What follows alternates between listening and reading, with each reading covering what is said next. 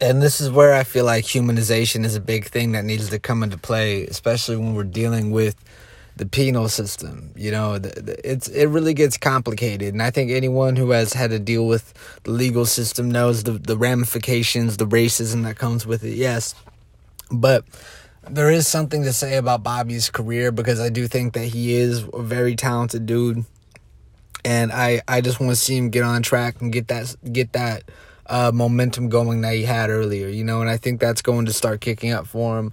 I'm happy he's out. I think a lot of people are happy he's out. And I just want to see what's next for him. But like, to really talk about the hip hop police and just stories about them, like, I'm gonna have to like really read some shit, because Prodigy had to deal with them. 50 Cent had to deal with them. Literally every rapper has had to deal with the hip hop police. Like, no one has been, like set aside from it. Even Chamillionaire has a song called Hip Hop Police, which is really dope, and he has a Slick Rick on it. I really like that song. But NYPD Police, pretty much, that makes up the hip hop police, and let me see. Let me see. Yeah, there is an article by NPR where it talks about an NYPD officer tasked with investigating the rap and hip hop community. And I'm not sure if this goes on in the West Coast with the hip hop police, but I'm sure it does happen, because I remember when you had these detectives who were interested in the Biggie case and the Tupac case, there is an element of hip hop policing. I think everywhere where there is shit, hip hop is everywhere. So I think anywhere you're going to have authority and a counterculture, there's always going to be pushback on both ends. And rapper Tekashi 6ix9ine was recently arrested on racketeering and firearm charges. NPR Mitchell Martin speaks with Derek Parker, a former NYPD detective. So it's about to get interesting, because if I want to see what this detective says regarding the tactics they use, and then I'll check out the story with Prodigy and 50 Cent, because that's really interesting. Prodigy and the hip hop police. Just getting this set up for later. But let me see. And God bless Prodigy's soul. But Mitchell Martin, the host, says, "We'd like to go back now to a story that's gotten a lot of attention in the world of hip-hop. The arrest last week of the Brooklyn-based rapper Tekashi 6ix9ine for racketeering and possession of firearms. Prosecutors say that 6ix9ine, whose given name is Daniel Hernandez, is a member of New York's Nine Trey Gangster Bloods, an offshoot of the Notorious Bloods gang. They allege in the indictment that he had personally had possession of illegal weapons, and that he is connected to some of the violent acts associated with the gang. They also say he violated terms of his probation on a prior sex offense by associating with gang members. The rising 22-year-old hip-hop artist had a hit single last year, and it was about to release his much-anticipated debut solo album." And the thing is with Tekashi, though, I don't really care about Tekashi in this. I'm going to kind of skip ahead, because he's not a person I'm trying to highlight. I want to see what the cop is saying. Let's see.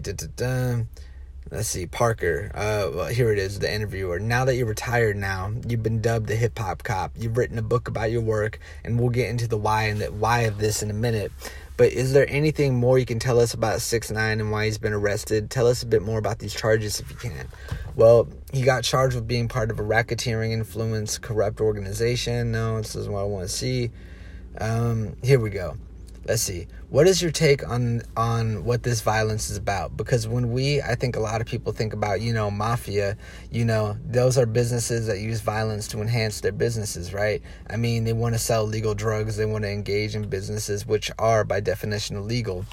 So therefore, they use violence to do all kinds of things, to settle disputes, to establish their dominance in something like this. In this case, what is it for? And I'm asking you based on your experience, like, why is there this violence associated with some of these artists? Parker: "What happens is that when these artists come from the street, all right, and they make it, they take people with them that they shouldn't be with, and it's hard to separate. I understand that. It's very hard to separate from people that made you or that you hung with, and now you made it, so they want to make it as well. But the problem is that once you become organized like this, and you go out and commit these acts, like carrying a gun, shooting at people in the streets, selling drugs, having an automatic weapon, these are just all recipes for the government to say, wait a minute, we have to step in with you.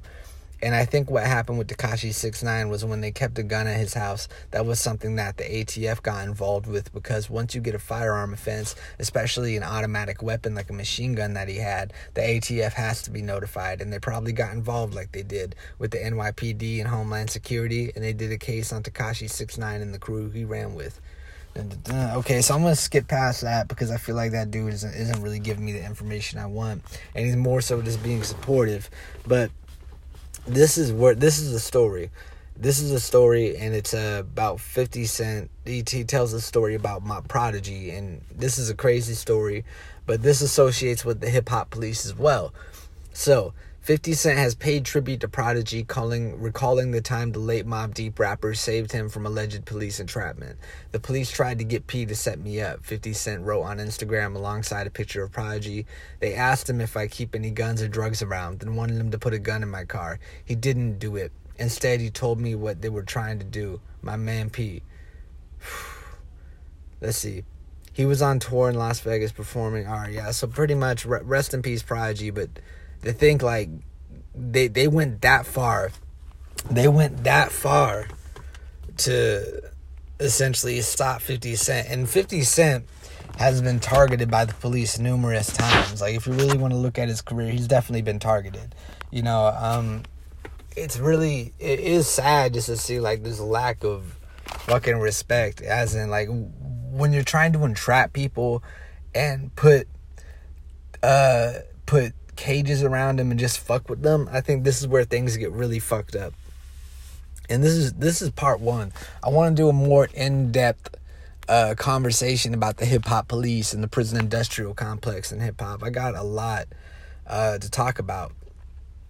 Let's see. The NYPD's anti-hip-hop. That's old. All this is old. Okay. Here we go.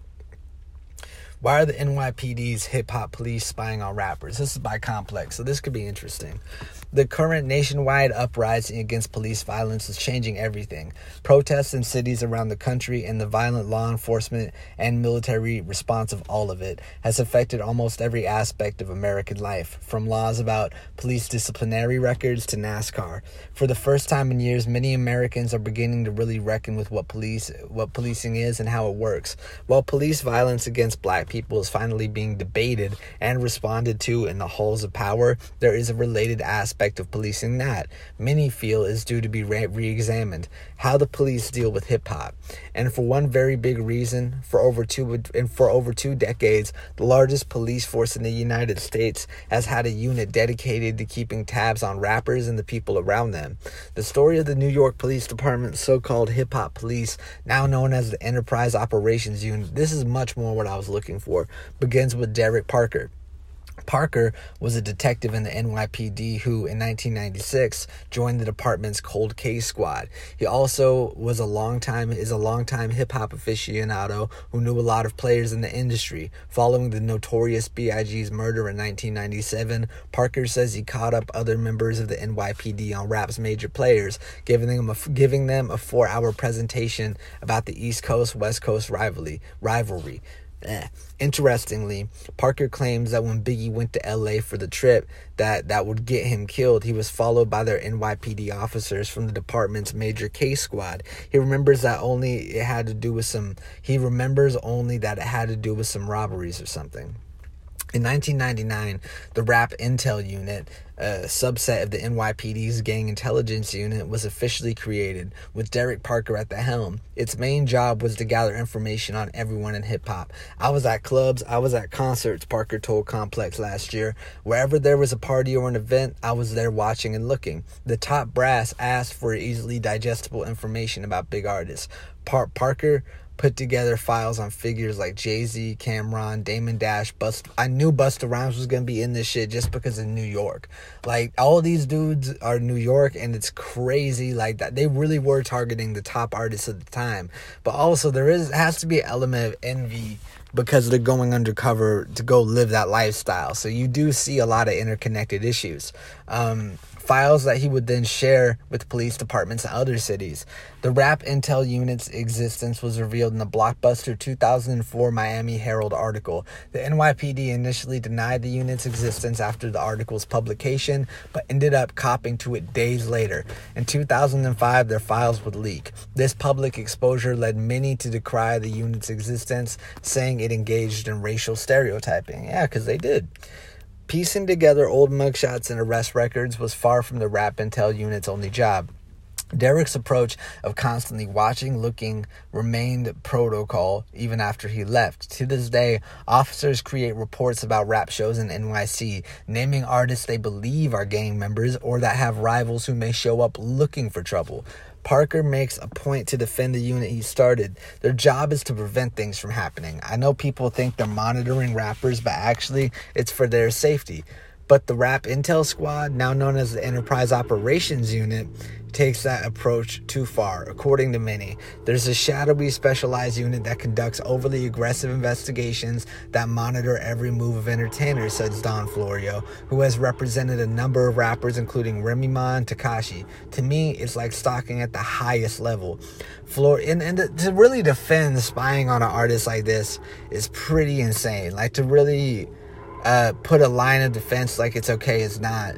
And yeah, I'm interested to see what you guys think. I want to pick up on this. This is only part one. I'm going to be doing a much more in-depth dive on the hip-hop police this weekend, so please continue listening. This is part one, baby. And yeah, keep on rocking in the free world. I'll catch you on the flip side. Don't forget, the deluxe edition of my album will be out in a week. Don't forget, my website will be up as well. We're keeping it real. We're keeping it going. Thank you all for listening. I love you all. Peace.